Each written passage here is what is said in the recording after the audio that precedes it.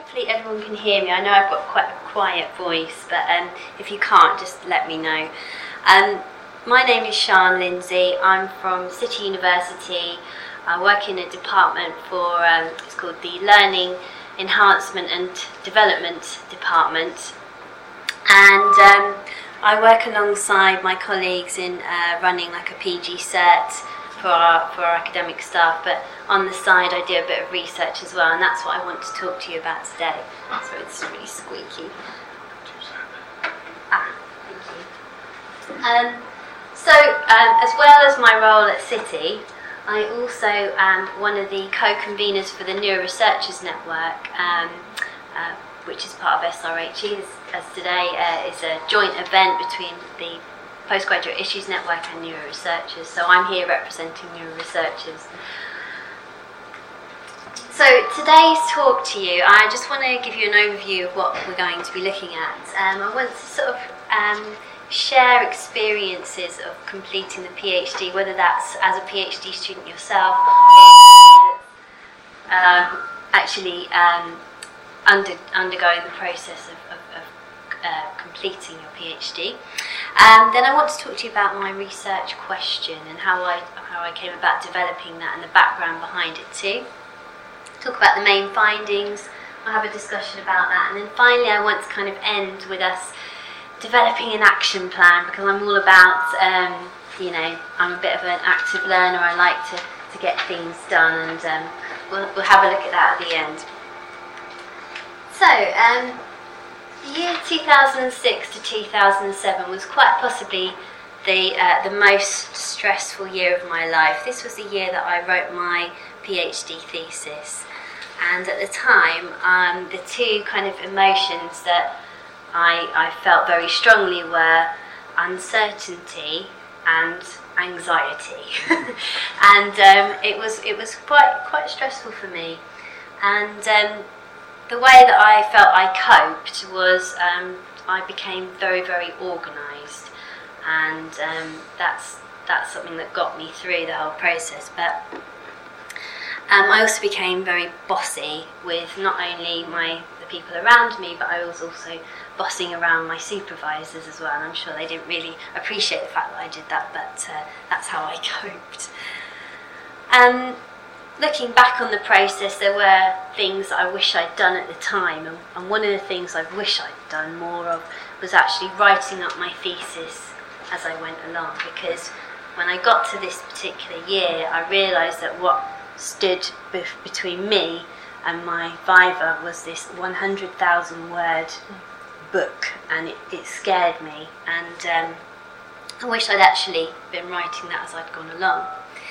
And the other thing that I kind of realised was that I wasn't sure what was going to happen to me after I'd done my PhD. We've talked about that already today. I didn't know if there was life after the PhD.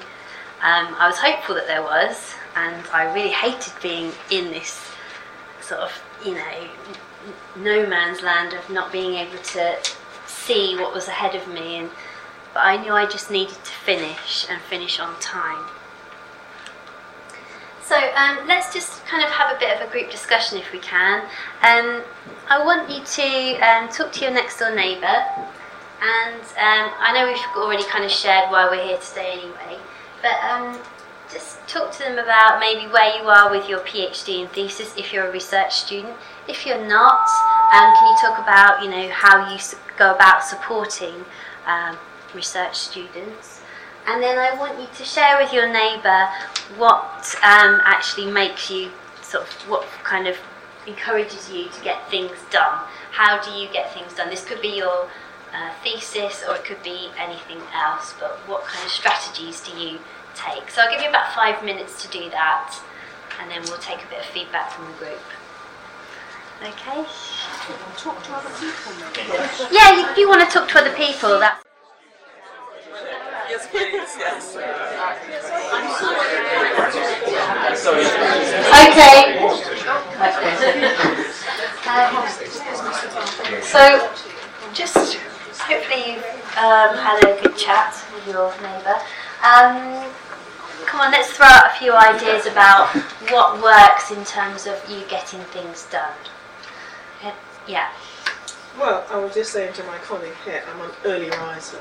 Ah, So okay. I get up 3 o'clock. Wow. Yeah, I have to because I have a family Yeah. and they can be very noisy Yeah. and I need to work in quietness. So that's a sacrifice I've had to make. You know, I get up at 3 o'clock and I work. If I'm not going into work, I can work for about 7 hours. So by 11 o'clock, I've done Excellent. my days. Okay. Yeah. So you have a good self-awareness of the best best time of the day to work. I can't work into the night. Can't. No. After 7 o'clock, everything is fun for me. Yeah. I can't do anything serious, but certainly I can be up at 3 o'clock and I'm single-minded, focused, and I'm good to go. Excellent. You must be ready for an afternoon nap now. No, but this is fun, isn't it? So it's fun. Anyone else? Yeah. Well, I'm complete opposite. Absolutely opposite. I can't get work until 10 o'clock, 11 o'clock in the morning. I mean, but I work through it, so when you're getting up, I'm just going to If I need to do anything seriously, it's always from about 10 to 3. I suppose it's having kids for a long time. They spend the day with them and then work through the night. Well, to complete the cycle, I start about 4 or 5 o'clock and then go on till midnight. Oh, So between us all, we'll get there. We'll make a good team, wouldn't we? I think we had an idea at the back. Yeah, my friend here was saying that single-mindedness and determination, that personal qualities really, that ones that probably you inherit through your upbringing as well from your parents and role models. So that's not much help to anybody perhaps who doesn't have those personal attributes. But Yeah. I would agree with her that they are very instrumental in helping you to get where you want to be, and really just being able to get on with it. And you may have issues and things that potentially could throw you off course, but perhaps if you can realise that everybody has them to some degree, and you just need this for you. I mean, that was another thing that she said. She's doing it for herself, Yeah. and that's something that I recognise as well. And I think if you really do think that that's who you're doing it for, and also I think that your education is this is something that I feel. Education is one of those few things in life that you have a right to be very selfish about. There aren't many other things, but if you can really indulge yourself, and if you take advantage and do it for you, it's a pretty clear motivation. Yeah. Well, yeah, I mean, some of the things that we've talked about there are certainly some of the things that came out of my research. We'll be looking at that a bit later on. But it's just interesting to see different strategies, and obviously I know, I personally work very well in the morning as well. So just to kind of tell you about my research question, it started off very broad. I wanted to know specifically from the student's perspective what the impact factors were that affect the rate of progression and completion of their PhD study. So that's kind of where I started off a couple of years ago. And to begin with, I had a look at the literature to see what it said about, particularly about the student experience of completing their PhD. And I found some relevant literature. Some of it Shane has kind of talked about. There's probably some overlaps here. But what I found is that most of the literature kind of focused on the sort of peripheral student characteristics. So things like age, gender, field of study, and so on, and linked those. Tried to find the direct link to the completion rate. So, for example, Seagram in 1998 said that full-timers were more likely to complete, but then Wright and Cochrane in 2000 said, well, actually no, part-timers are more likely to complete if we look at sort of the equivalent study over a 4-year period. So I found the literature a little bit confusing in that it was quite contradictory, but I think that reflects the fact that, a lot of these studies are kind of done quite locally, they're specific to different institutions and so on. But nonetheless, in 2001, Latona and Brown produced a very useful framework defining 3 categories of impact factors having an effect on completion rates, and they are, the first one is about the institution or the environment in which the student works, The second one is about the individual supervisory arrangements, relationship with the supervisor and so on. And the third one is all about student cohorts and their characteristics. So I found that framework quite useful, actually. Similar to the triangle. Yeah, it's the same sort of categorization. Yeah.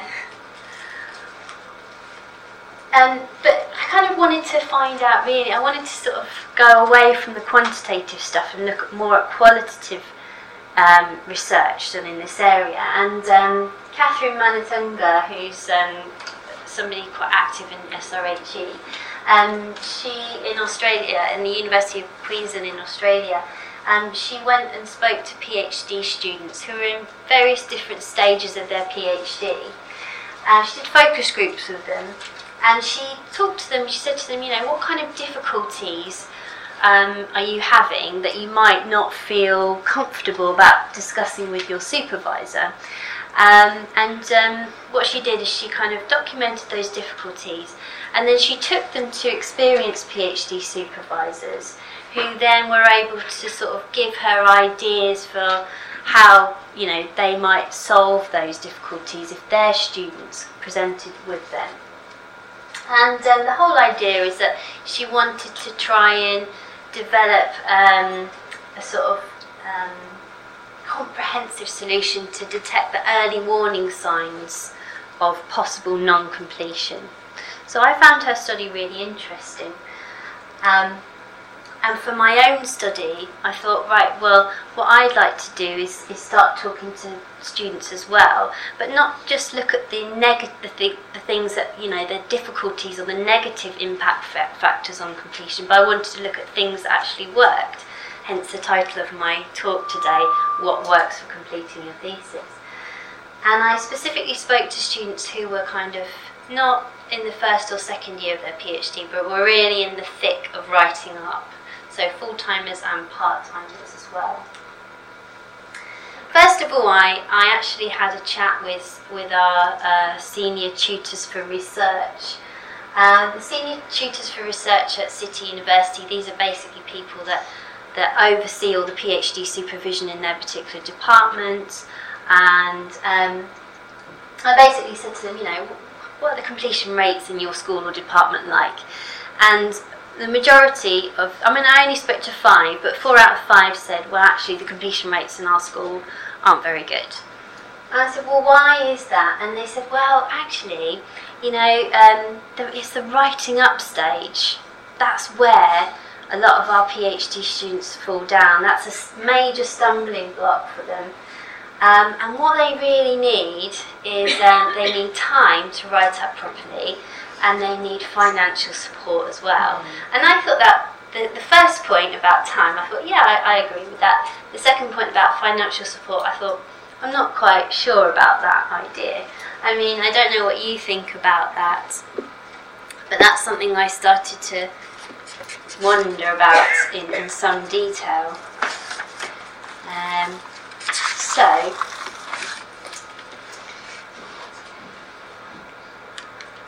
From March to May 2011, I carried out interviews with about 8 PhD students, full-timers and part-timers, and here are all of their names, and obviously they're all pseudonyms to protect their identity. And I basically, obviously all these students, as I say, they were kind of in the thick of writing up, or they had just finished writing their thesis. So, sorry, this is a really horribly detailed table, but basically what it says is that most of the students were full-timers. There were about 4 part-timers. They started full-time and then kind of went to part-time, some of them. Now, they were on track to complete on time, according to the sort of regulations of the uni, and we're not quite sure where the 4-year and 7-year rule comes from, but funding councils, I think. Anyway, and they had a kind of variable writing up time. So some of them took as short as 7 months to write up their thesis. whereas others took as long as 5 years, which was a very long time.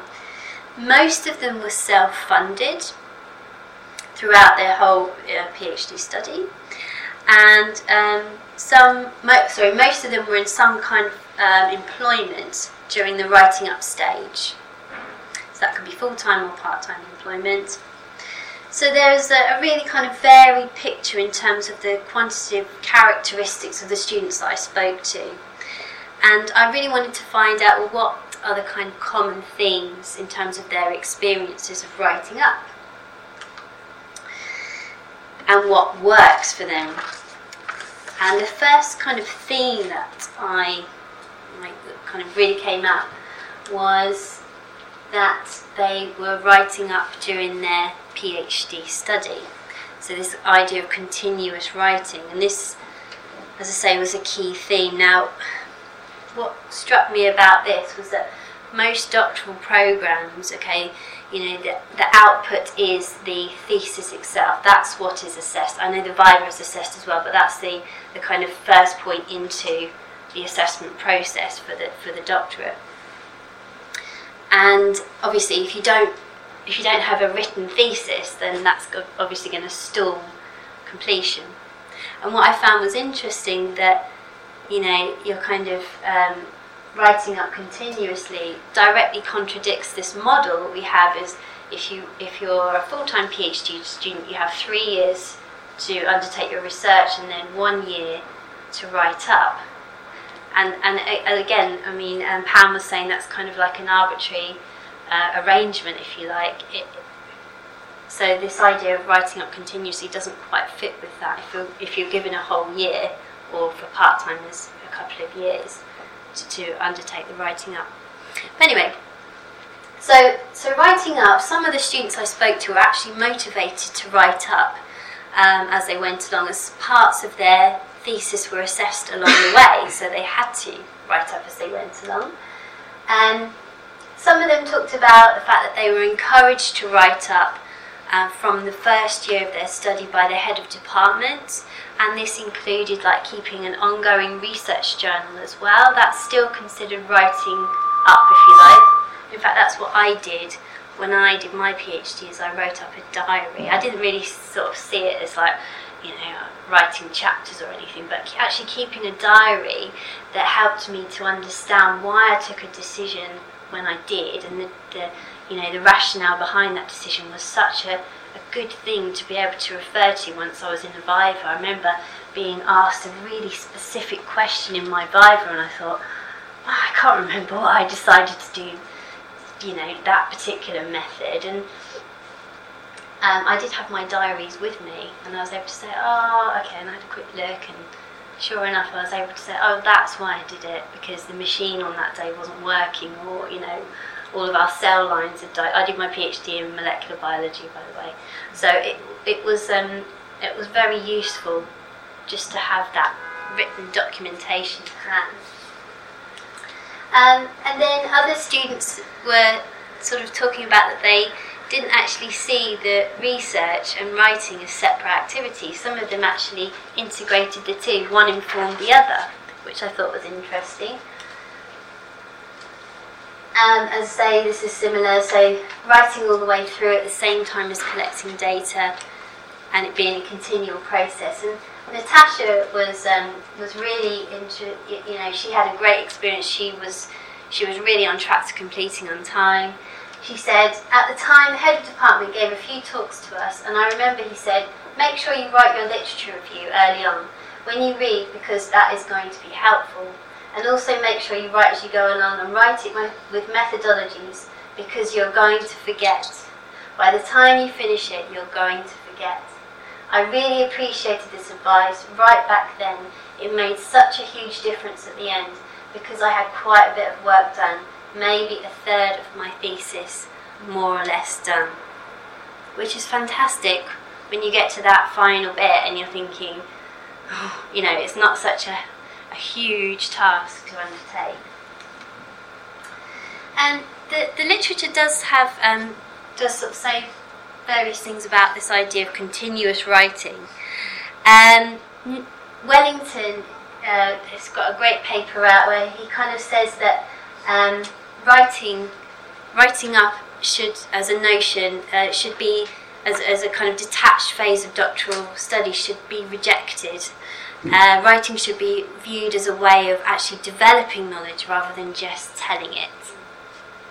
And I don't know if anyone's read Rowena Murray's book on how to write a thesis, but the central message to her book is continuous writing, you know, and she calls it serial writing, which is where you write your thesis in instalments.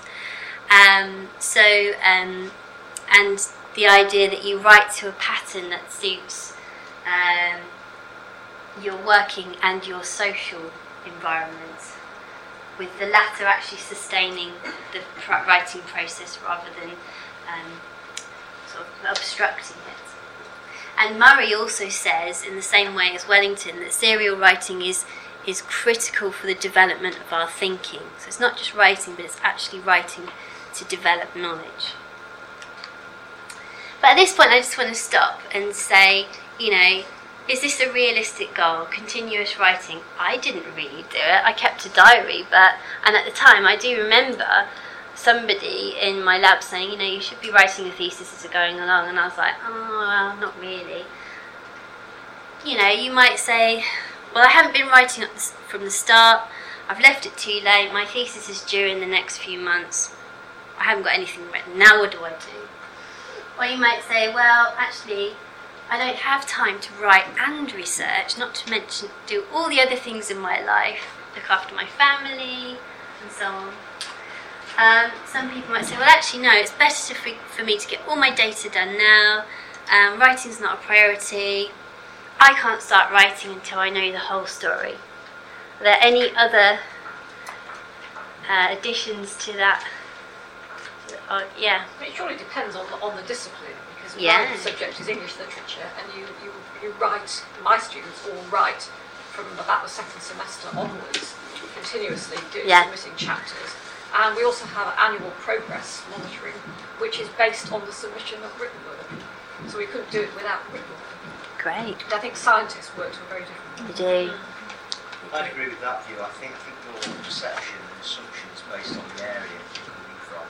If you looked at the social sciences, you looked at education, you looked at arts and humanities, writing isn't research, because it's part of something that you're constructing. You know, I think a lot of science is still predicated on the metaphor of discoveries that the world is separate from the process of research itself. And I think that binary dissolves in the context of other disciplines. So I wouldn't see it as such. Writing is integral and an inherent part of it. Yeah, great. So I did a microbiology PhD as well, so was you, and I left all the writing up for the last 3 months at the end. And I enjoy writing. I always loved writing. I like writing, but I hated writing my thesis. Yeah. And it wasn't the writing that I hated. It was the subject matter. It was having to get involved in the subject matter. There's been an inadequacy in the research that had gone on. Yeah. And I don't think for me writing as I go along would have been a big bonus because I'd have had writing finished. I think it would have been a big bonus because I would have had better thoughts. Yeah. As I went along. But I would slightly disagree with that. And I'm a biologist myself. I supervise about 40 PhD students. My message to my students has always been right from the beginning. And I agree to a certain extent in science and in laboratory collecting data is important. But when you write, it does provoke thinking as well. I mean, students always tell me when they start to write, immediately realize there are data gaps, and that prompts them to think, if I get this sort of data in, I will be able to draw a slightly different conclusion. And normally that's more sort of innovative and take the research to a different stage. So I would personally not want to generalize to say in social science you should write continuously. In science it may not be applicable from my own and my students' experience. That has benefited hugely. Yes. I think writing up as you go along has two specific advantages. One is you've got some text down, Yeah. Once you've done that, you can revise it and you can polish it. Mm. And it avoids, and this is the other side of it, it avoids getting to the end and thinking, oh hell, how much have I got to write? Yeah. And how long have I got in which to write it? Mm. Mm. And that's a challenge. Yeah. And that is why I certainly would encourage and I have encouraged all my people to work from the beginning. Yeah. It doesn't matter how good it is or how bad.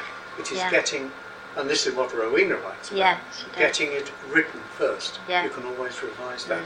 But we all work differently. So if someone wants to do it at the end, I would counsel them against it, but I wouldn't stop them doing it. No, exactly. Yeah, just. I'm just earlier on in my career than you are, but I just sort of reiterate what you're saying in a more raw way that it was put to me by someone who was mentoring me, and he encouraged me to write. And I said, yeah, but I'm writing it out and it's all crap. And he said, you've got to let all the crap out, and then write it and see what rubbish it is, and then you'll change it, and that's part of probably ordering your thoughts and giving some structure to it. But you've probably got. I really think you've got to throw down the mess and see what's good in it and reject what isn't. And I think it's probably true that it's different for everybody, but for someone like me, it would have been very risky to leave it that until one major write-up at the end. I was always told I'd end up rewriting everything, and that's what happened. And I think it was useful for me to feel like I was progressing in some way, even though I wasn't progressing as much as I had hoped, because I thought I might get away with writing it once. I didn't. But also, how can you expect to get any feedback from your supervisor if you're not throwing some chunks at them? Yeah. Regularly. Oh well, I'm glad I've convinced you all. The other point I just had as well is that sitting in some disciplines where there is a tendency to leave the writing up to the end, the impact is that students generally at that time also find employment, so they're prolonging the time that they spend in writing up because they've secured a post. That might be subject to them completing their PhD, but it then kind of adds to completion, the kind of the length of time it takes to complete. Yeah, definitely. Thanks. I put this slide in. It's horribly long and complicated. I'm not going to really talk about it, but I didn't know how you were all going to react, whether you were going to, because I didn't know, whether I was going to be faced with some research students going, well, I have left it all to the end, and I was going to say, but don't worry, because Rowena Murray's come up with some great top 10 fast track your thesis writing. So I won't read all this out to you, but I would encourage you to look at her book and particularly go to the chapter on, I've left it all to the end, what do I do now? It's really good.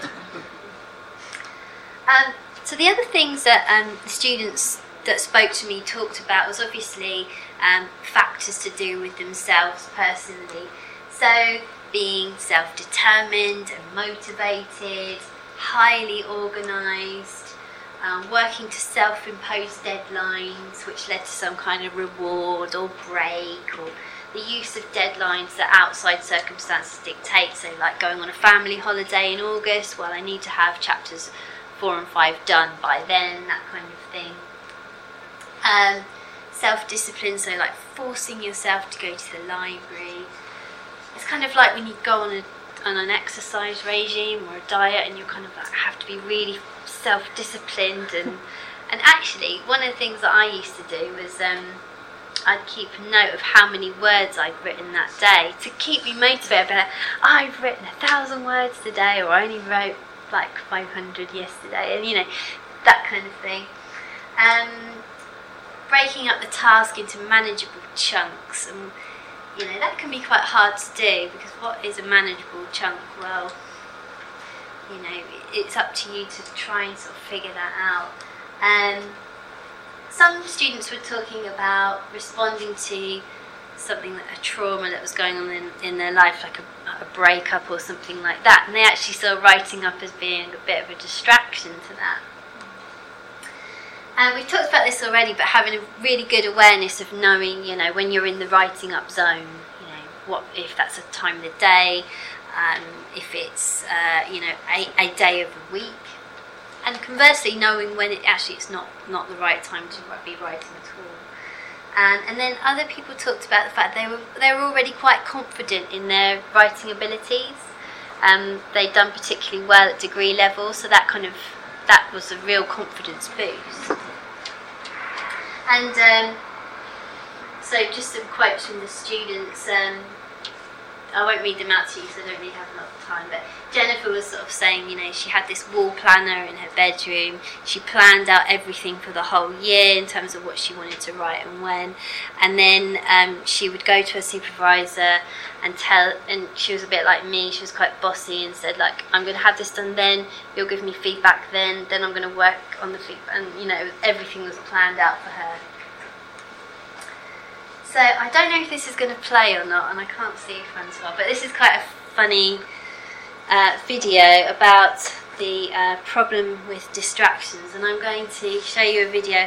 This man took some very extreme measures of trying to finish his PhD when he was addicted to the internet and Facebook. I don't know. I hope it works.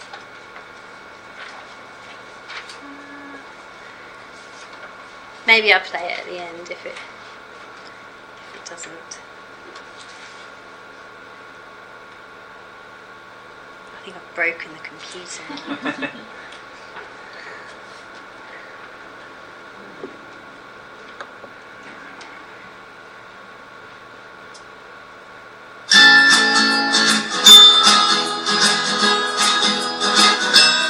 The music's playing. I'll just give you a sense of how I did it, because it might be helpful for some of you. I have a very short attention span. I also am completely addicted to the internet, and I discovered Facebook just at the time I was supposed to start my write-up. And by the time I got a few months into my write-up, I found 800 people who I had met at least once in my life. So I have these terrible personal qualities that make me a terrible PhD. So what I did was I asked my brother. I'll just pause it until it stops. Hold on, let me just go back a bit. Asked my brother to drop me at a highway motel near my hometown in rural country Queensland. And I gave him my phone, and I made a deal with the hotel owners to deliver 3 meals a day to my room.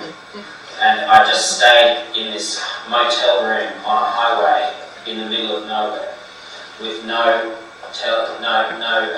anything. It was no phone, no internet, no contact with the outside world.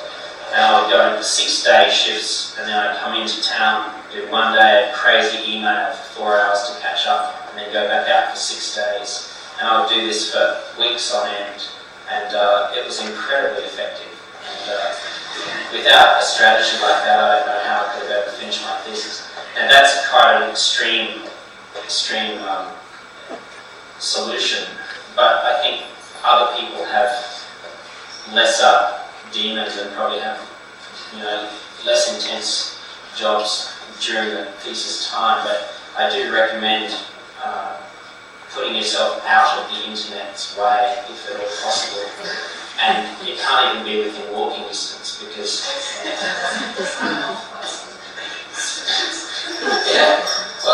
some people have that discipline. I even had this little Nokia phone, which I thought, oh, this is like an old Nokia, but I discovered how to get WAP working. So I even had to give that to my mother and lock it away.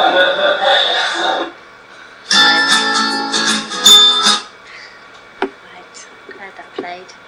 So obviously, he had to take extreme measures to get his thesis done. Hopefully you won't have to do the same, but again, it's about having that awareness. Where's my slide? Sorry.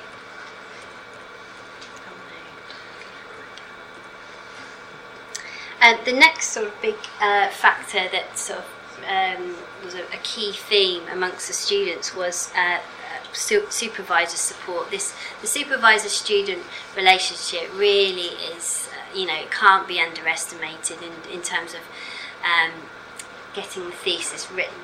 So students were talking about supervisors who were very proactive in actually making contact with their student and sustaining that contact as well.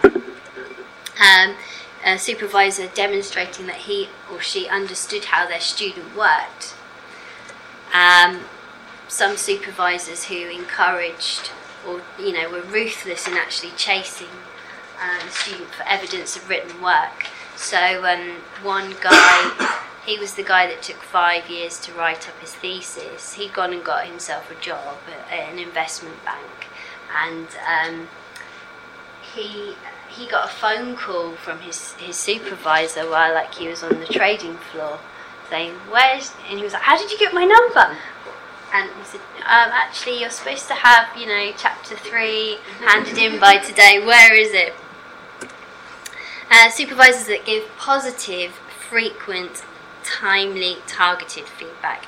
Some people talked about supervisors giving very superficial feedback, which wasn't very helpful. Supervisors who are contactable, a little bit tech savvy.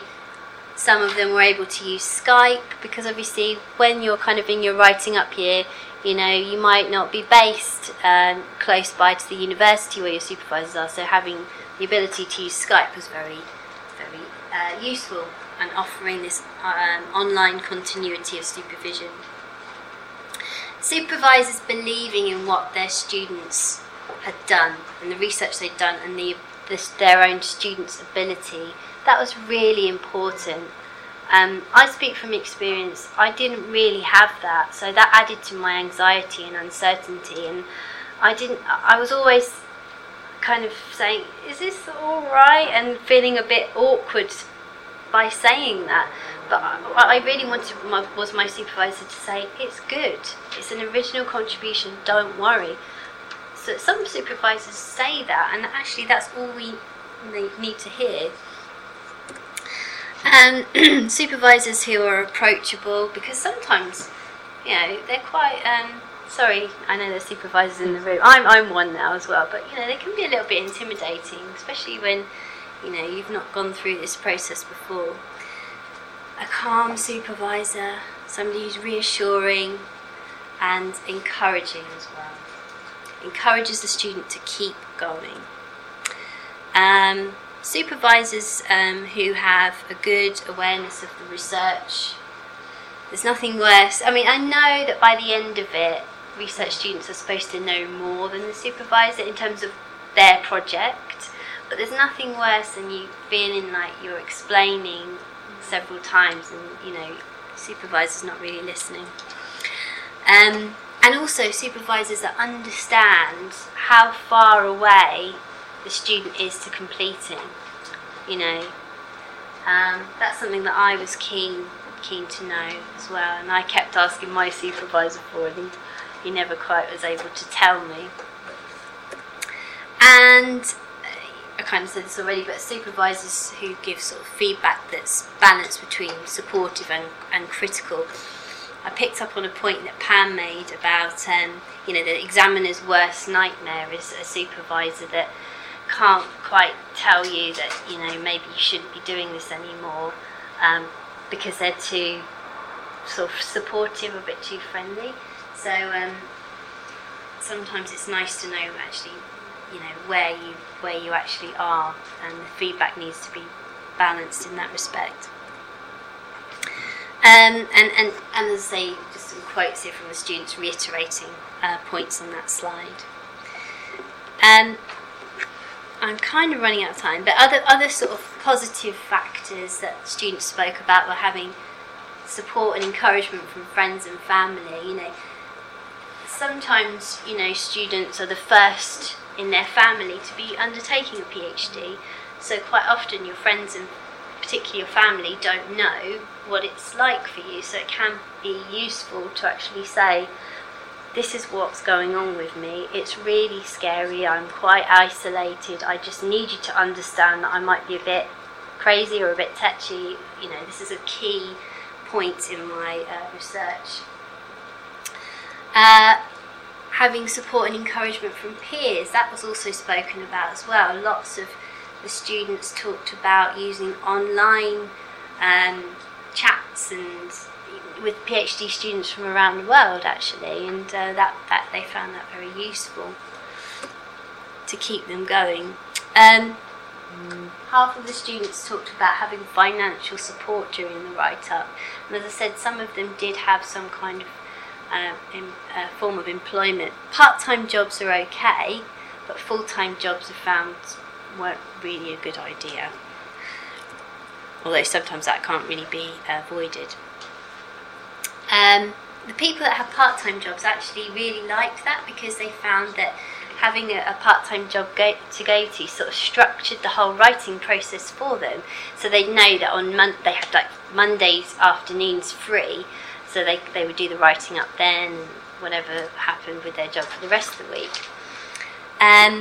Somebody talked about it being a part-time job being an anchor to the real world, because you're often sort of like so isolated when you're writing up. Having a good working environment in which to write up in, that was important as well. So it could be the library, it could be the study bedroom, whatever. Only a couple of people talked about the actual prestige of getting their doctorate and that sort of spurring them on. And then, I say, a couple of people talked about the fact that presenting their work at conferences, research symposia at the university was also an important thing to do too. And others talked about the use of self-help books like Rowena Murray's How to Write a Thesis. The not so helpful thing that kind of I felt sort of was overarching the whole writing up process was this mystery of the PhD thesis, and the mystery in terms of the uncertainty of what academic work should look like, or what a thesis should look like. And obviously that's very hard, because it's such an individual piece. You know, you don't really know what the goalposts are.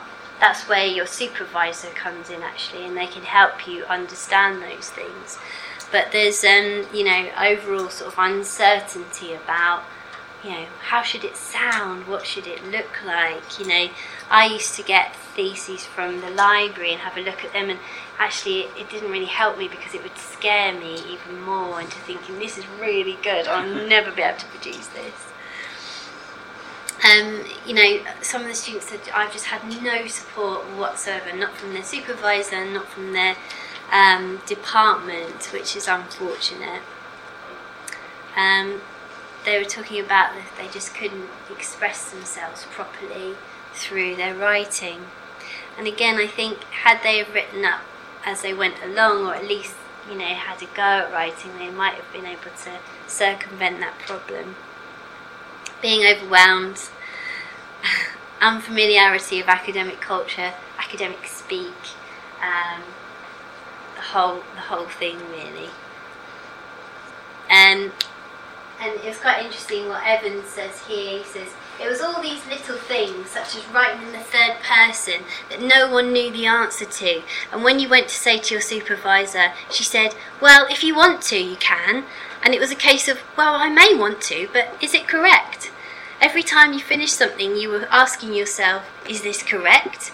My supervisor was quite good. She said, that sounds fine, I don't see anything wrong with that. But then it wasn't your supervisor who was going to look at it. So that kind of all fed into this mystery. So I'm going to finish it there.